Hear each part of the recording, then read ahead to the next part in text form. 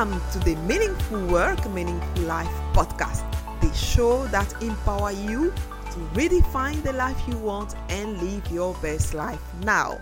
I'm Francine Belay, your host, corporate and personal branding strategist, speaker, and author of the book, Personal Branding in the Digital Age, How to Become an Own Expert, Thrive, and Make a Difference in a Connected World. I'm super thrilled to bring you inspirational stories, strategies, and practical tips to get more meaning in your work and in your life, make more money, and lead a movement to change the world. I am on a mission to help visionary entrepreneurs and leaders to find their unique position in the new economy to make more impact. So happy New Year 2020 to all of you. I wish you a year full of happiness, joy, and success. In today's episode, I'd like to bring you the highlight of 2019 and especially the top 7 episodes that have made the top of the 2019. And they are also saw the most downloads. So those are the great episodes actually that I also love. But this is really based purely on the statistic of the download that I'm bringing you those 7 key episodes that you all love throughout the year. First to top the list is the episode number 23. A digital platform to change the identity of a nation through storytelling with Hodan Nalai. So Hodan was a journalist, a Somali journalist who actually was based in Toronto, Canada, and came back in her country, Somalia, but sadly was killed only a few weeks after we recorded this episode and it was released. So many people actually got in touch to express their sadness, their deepest anger about losing this really brilliant mind. And the downloads of this episode has been like the top of 2019. And I'd like to bring you this clip, this short clip with my interview with Hodan, and when she talked about her love of journalism and how she actually as a kid wanted to become a journalist and finally was doing something else before coming back to the love of her life. She also told me about why we need to tell our own story. So without further ado, here is the clip with Hodan. I was a teenager at 17 years old. I was winning awards in my university for having the best radio show on campus. And I never pursued it because I was scared. Just like you said, my parents told me, you're never going to earn money doing that. You're never going to be successful. Why do you want to earn minimum wage when you have a university degree? But that was my passion. And I felt like I had the voice to be on radio. But I didn't pursue it because of that fear of lacking, of not being able to make money. And yes, journalism is difficult business to make money. You don't get in this business for the money. You get in it because you actually love it. Because it's that love that you have for it that keeps you going. I would have quit a long time ago, the last 6 years of doing this work, if it was about the money. But I know with the right work, with the right timing, the money comes. You just got to do the work. And I can say now, looking 6 years ago back to today, I'm just starting to turn profit on my company this year. And it's because of doing the work, building the audience, taking care of the content, creating the social media channels and developing, content over and over and again, because you're only as good as your last story, as you know. Mm-hmm. So it's challenging, but I think we got to get away from that creativity, that lack mindset when it comes to creativity, and saying people from our communities are not good enough unless they're doctors and lawyers or unless they have a nursing degree. But if they earn an okay income and they love what they're doing, what's wrong with that? Yeah, I think that your example is going to show the point. And then I've interviewed so many other women as well, from different backgrounds, coming from different, cultures, who also told me the same, actually, that, they had that, feeling or desire to be creative, but their parents say, hey, I didn't immigrate for you to just go and do this creative stuff, right? Because that was the mindset before, where they thought that those creativity subjects were not like good as doctor, lawyer, or accountant.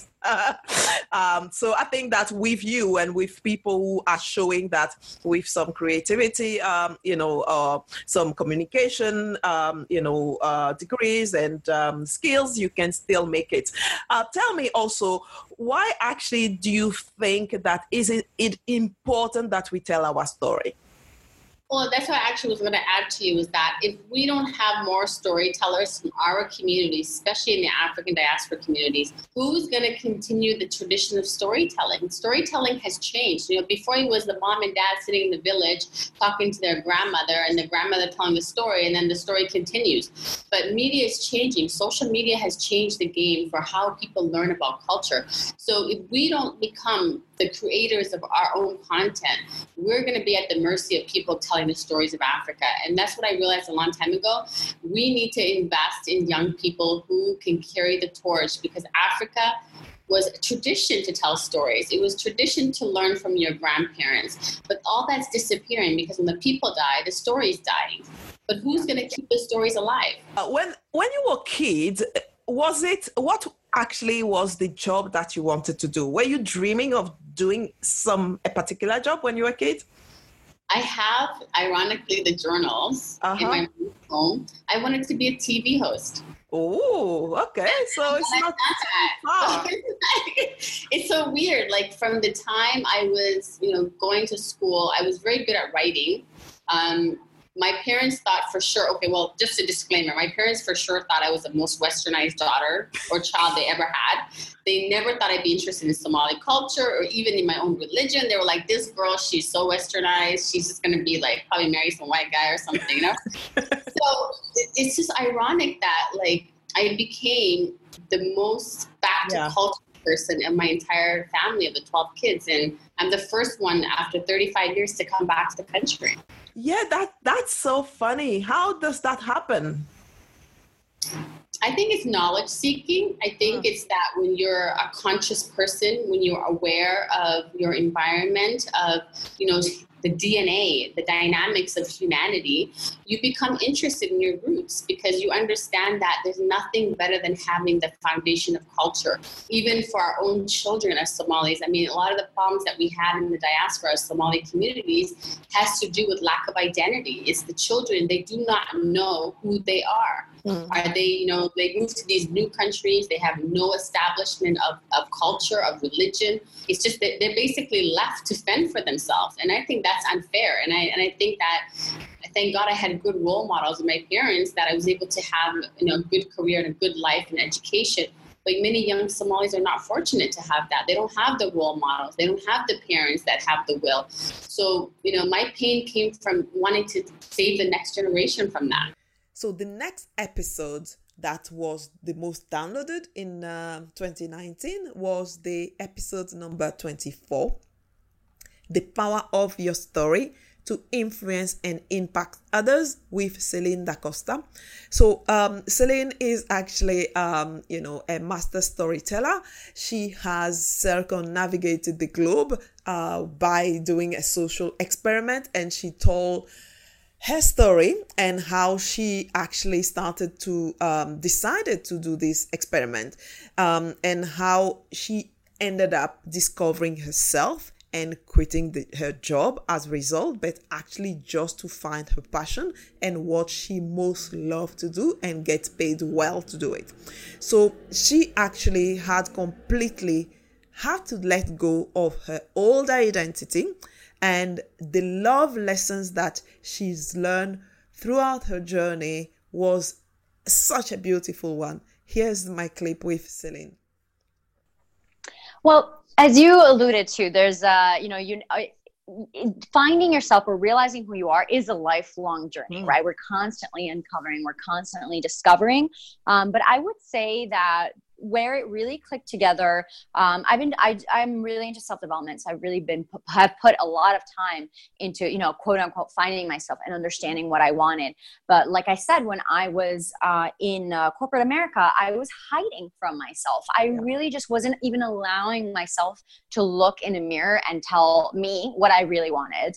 And when that started to fall apart in a good way was when I quit my job and I decided, okay, I'm going to give myself 1 year and I'm going to do something that's really going to challenge me. And that's when I decided to do a social experiment in which I would circumnavigate the globe by couch surfing through human connection. So what that means is I spent a year essentially staying in the homes of strangers, of people who were connected to me somehow, and challenging myself to have these like extremely human connections and actually be able to connect with people, to like learn more about myself. And that year is when everything just started clicking into place, because I realized that I basically had to completely let go of an identity that I had spent years and years and years constructing. And when I went out into the world and did this experiment, which was a social experiment on human kindness, on human willingness to help one another, people didn't know where I went to school. People didn't know what the name of the company that I used to work for in New York. People didn't care. And so I had to essentially strip myself completely naked, identity-wise, and go out into the world and just be who I really was. And sometimes it was terrifying because I actually realized I had to learn that I wanted things that I didn't know I wanted, that I discovered pieces about myself that I didn't know existed. Like I didn't know that I'm a daredevil. I love jumping off of planes. I didn't know that about myself. I love speeding. I didn't know that about myself either. I love connecting with people, meeting people of all kinds of backgrounds and just storytelling. And I'm very curious. And these are all pieces that didn't really click until I had to essentially be like, okay, I can't hide behind this identity anymore.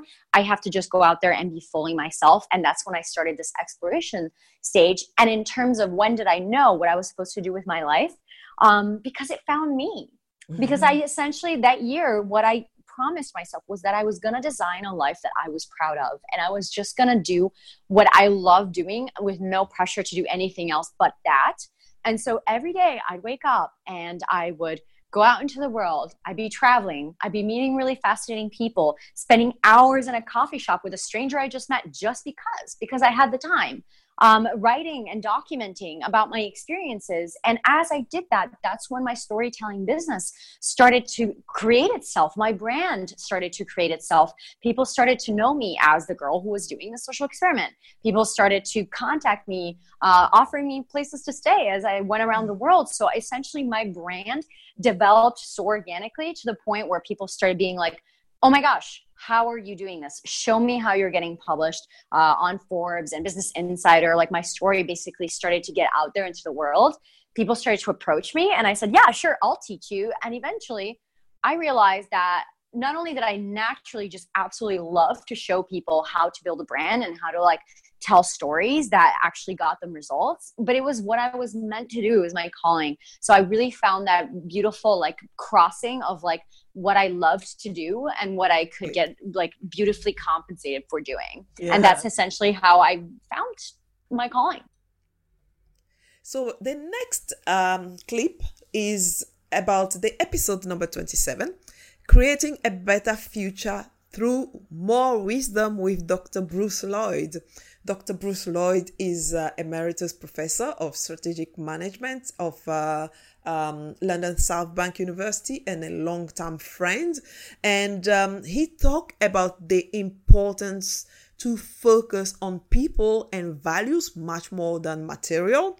And also he made a very key distinction and difference between data, information, knowledge, and wisdom, which, really understanding that from how he explained that make things really click in our mind. And he also talked about the quality of the decision that we have that is actually based on the quality on conversation that we have. So if we want to take a better decision, we need to have better quality of conversation. So he also, say that we need to rehabilitate the word leadership, because so many people are called leaders when they shouldn't be called that way. And then we also need to ask questions that nobody is asking usually, and listen to the answers that people also are giving us. So one, learning and asking the question that nobody is asking, and second, listening to the answer. Here is the clip. I think increasingly now we've seen how that dimension and focus on people and values and the social dimension is becoming much more important than just the material dimension or the technology dimension. The other thing that was interesting for me, because I was originally an engineer, was that I've been brought up on this rather mechanistic period of data, information, knowledge and wisdom, as if it was a mechanistic progression through that hierarchy. And when I looked at it, and I wrote a bit about this at the time, it seemed to me that it didn't really work. Okay, information was about giving data more context, but knowledge was really the use of information. And quite often people talk about knowledge when they're talking about information. Mm-hmm. But if you see knowledge as the use of information, then you can see wisdom as the good use of knowledge. Because the process that we've been talking about before is a mechanistic process that hasn't got a values dimension. Now, the implication of that way of looking at the pyramid is that actually your values start at the beginning as well.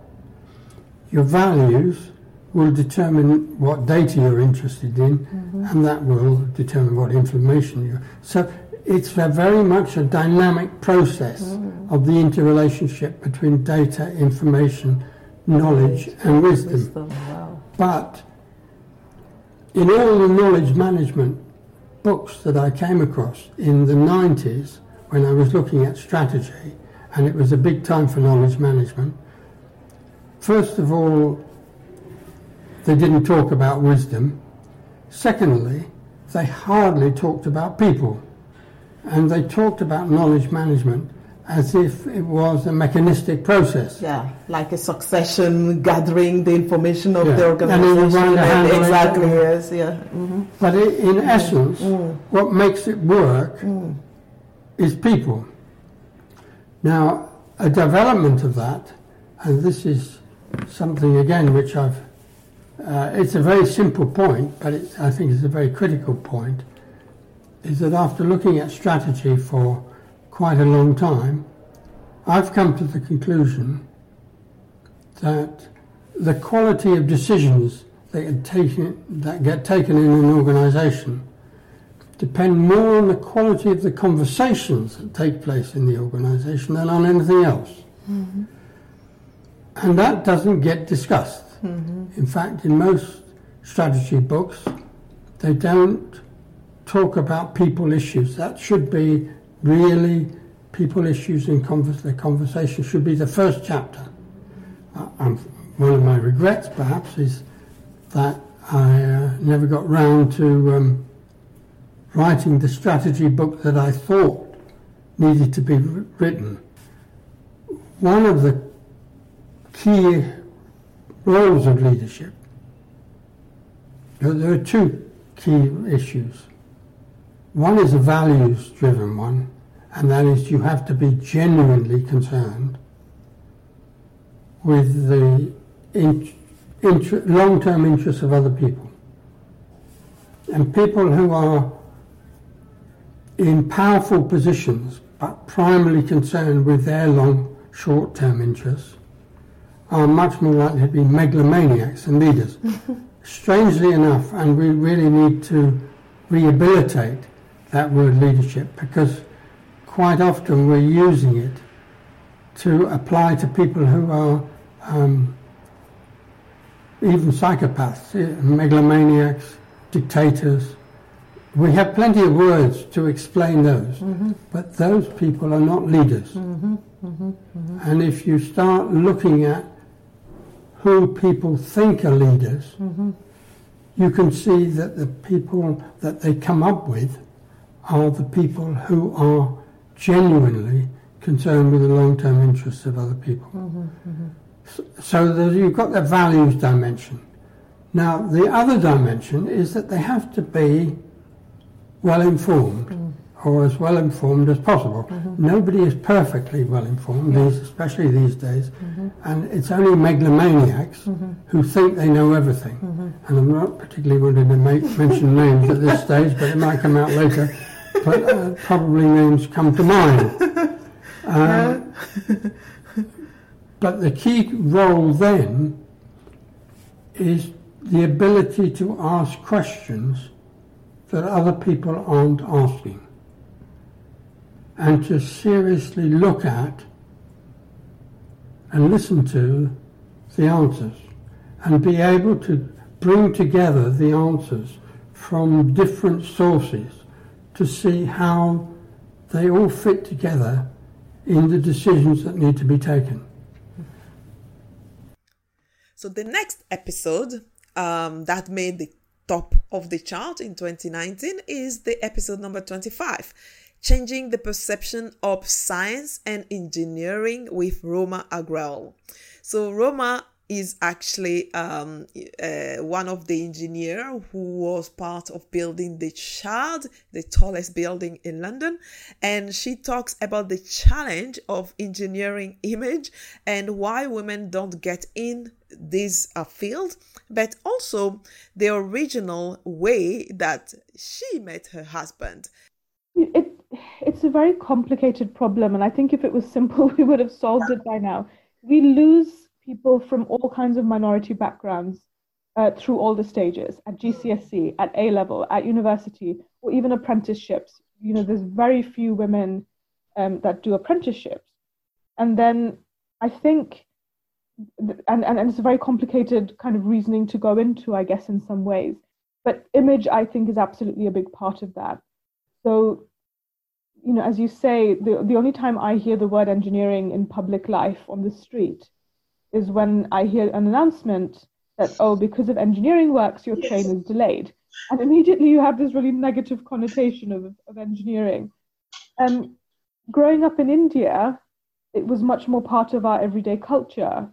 And parents wanted their kids to become engineers. So I was always very aware of what engineering was. It wasn't a big surprise to me in some sense. So, you know, we do need to improve the image of engineering. And I think one of my missions is not necessarily for everyone that I speak to go and study engineering, because of course that doesn't work either, but just that people be interested by it, you know, so that they have a bit of literacy around science and engineering, and they just look around their world and they keep that kind of childlike curiosity. You know, children are always saying, how does this work? Why is this blue? Why, you know, how does this stand up? And I want all of us to kind of keep that curiosity going for longer in our lives. Yeah, I think, yes, I think that is really important, this distinction.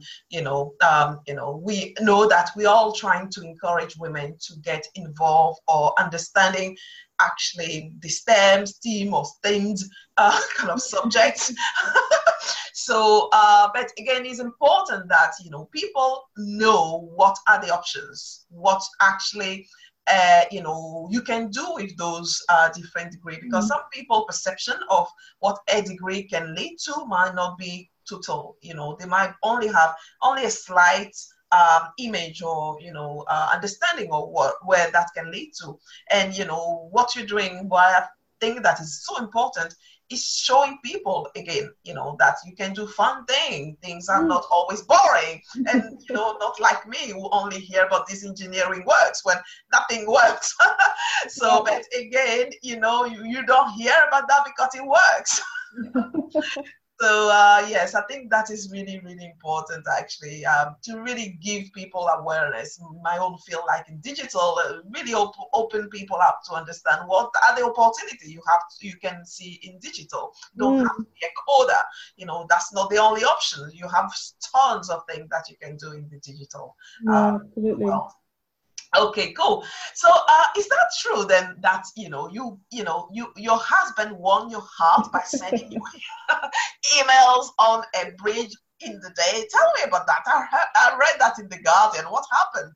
Right. So so talking about my engagement work, one of the things I've done recently is to write a book, which is called Built: The Hidden Stories Behind Our Structures. Yep. And this book is aimed at non-engineers.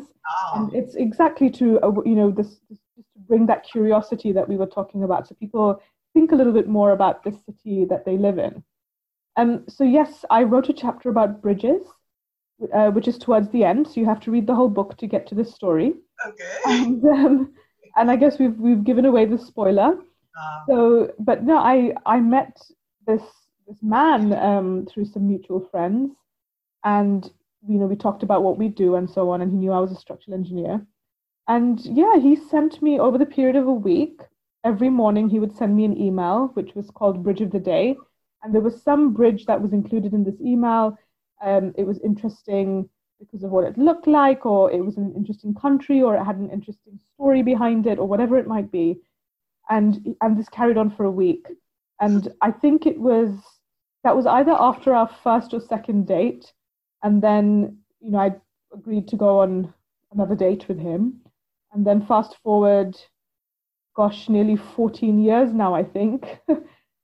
We've been together ever since then. So he's also a bit of a nerd like I am. I think he spotted my nerdiness and thought that, this might be a good way to win her over. Wow. What if it was somebody who has sent you a flower each day? Will that have worked?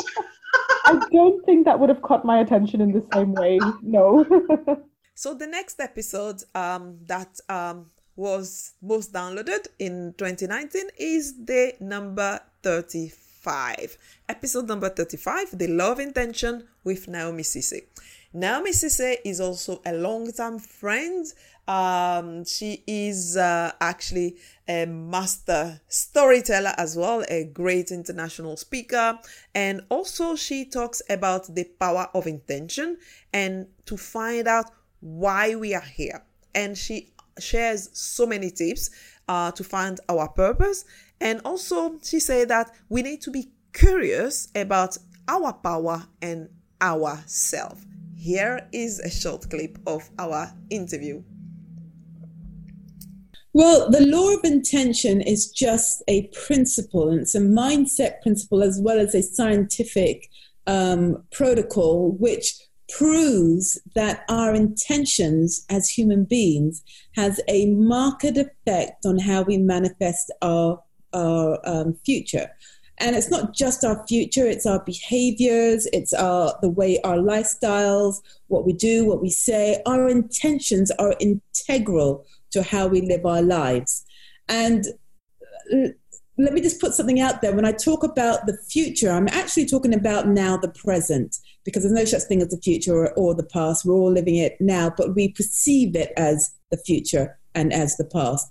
So intention and intentionality is one of those key factors scientifically proven to affect what results and outcomes we get when we are experiencing our lives. And why should we care? Well, we should care because we're living it. We should care because we're experiencing it. And we should care because we can actually direct it. And if we don't learn how to direct it, we then start to move into a blame culture, where we blame other people for our experiences and don't understand why things are happening to me, in inverted commas. Things happen to us because we actually allow it to, through our energy field and through our intentions, without even knowing it. And this is why I am so adamant that these types of principles should be taught in school. Why are you here? we always ask ourselves these esoteric questions. Who created the world? What is the world all about? What's the universe about? How did it come to be? Why am I here? All those kind of things, all these whys. But if you really sit down and talk about it on a local level, meaning why am I specifically here on this earth, you suddenly start to get a ticking feeling about your purpose. And what is it that you do the best, or what is it that you're passionate about that you would always want to do in your life? And that gives you an indication of why you're actually here on this earth, because every single person, I believe, has a purpose on this earth which clicks into everybody else, that makes them shine and makes us evolve as human beings. I don't believe anyone on this earth hasn't got a purpose. It's just that we haven't revealed it to ourselves first. And so where to start is just to start feeling that you've got a purpose on this earth. And then to pick up books. Just go out and pick up books. Just go out and feel out what is it that you want to read to plug up the knowledge that you think you should have but don't have. And one of the fun ways of doing that is going back in your life and thinking about all the strange things that have happened to you. Just remember them. Just write them down and remember them. And then try and find an answer to why those happen. And that's a fun way of doing it. Why did this actually happen? Why is it that I was speaking to somebody on the phone about a particular business, and all of a sudden the next day I meet a person from that particular business that I want to join? How did that happen? And then go and find out what is it that made that happen. So go into the Mind, Body and Section books, or go online and just discover. And I think the most important thing is being curious about yourself, being curious about your own power, being curious about how you operate. And that will lead you on a journey to discovery. Yeah, I think that's great. But again, be curious about yourself and finding your purpose. I know that sometimes it sounds easy to say that, but it can be the most difficult thing ever to do. Can you give us some clues on how we can at least start to experimenting with that? I remember that Joe Cameron with the artist way, who says about the, dating yourself and things like that. But do you have some tips or, ways that we can really do that? Small, step by step. Well, first of all, we need to identify why is it so hard. And one of the reasons why it's so hard is because we're bombarded with a lot of nonsense information. We've got our phones in our hands nearly 24/7. We have television that distracts us. We have friends that distract us. We have events and life and bills and everything else that distracts us from understanding who we really are. And so everything else seems like it's priority to the priority of discovering you. And so therefore, the second problem is time. We kid ourselves that we don't have time to do that because we have to pay the bills and we have to go to work and we have to look after the kids and we have to wash our hair and we have to So having no time and having distractions is two of the biggest barriers to us actually finding who we are. So I would say that the first thing is stop the distraction. You don't need to watch TV tonight. You don't need to be on your phone tonight. You don't need to go out tonight. You may want to eat something, but you don't have to. You don't have to, like right now at this moment, I'm doing a 3-day fast. So I don't have to spend my time in the kitchen cooking. You know what I mean? So you can get rid of the distractions and then you can start to find the time.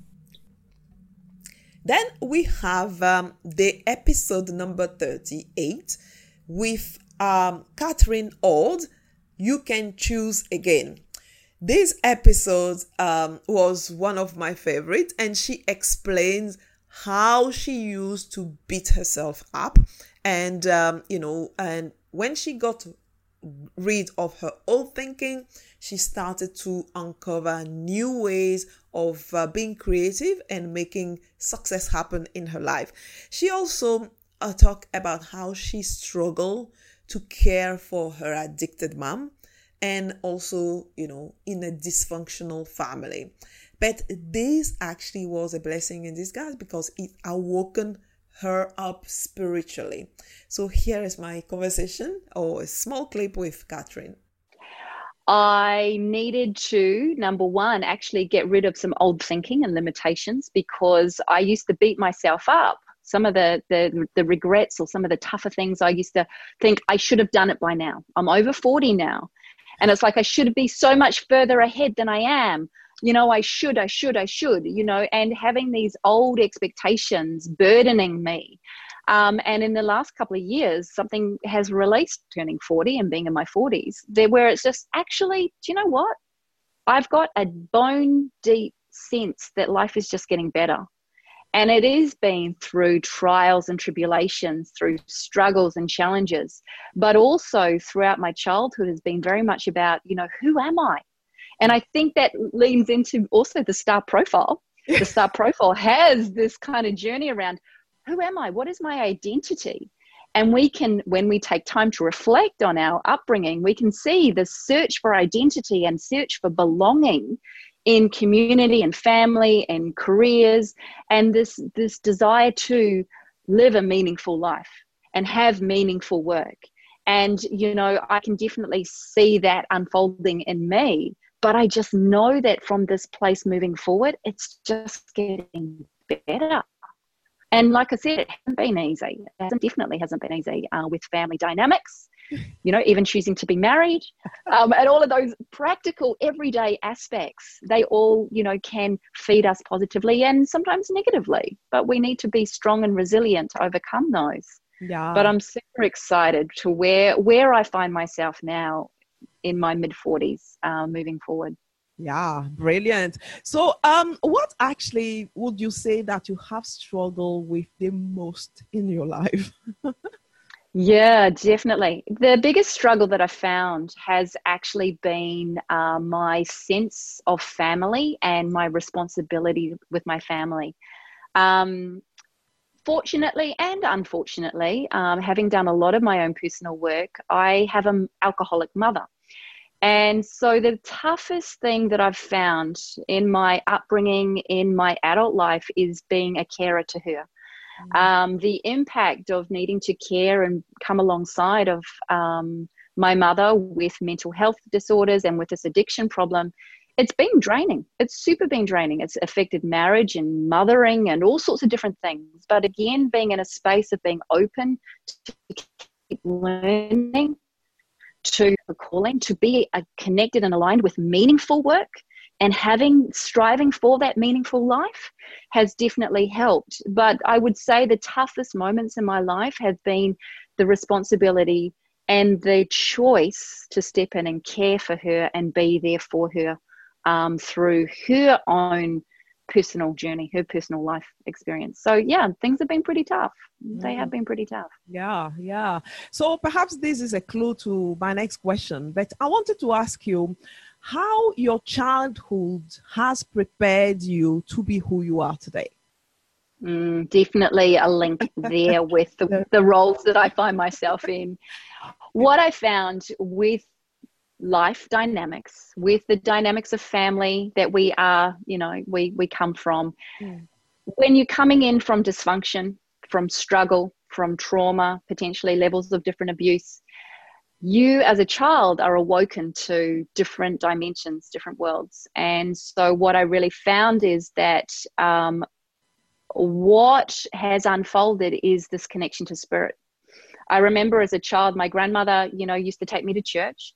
I did have a Christian upbringing, especially when I was at the farm and with her and looking at the Bible and things. So I was already tapped into a higher energy, a God-like presence, something greater than ourselves.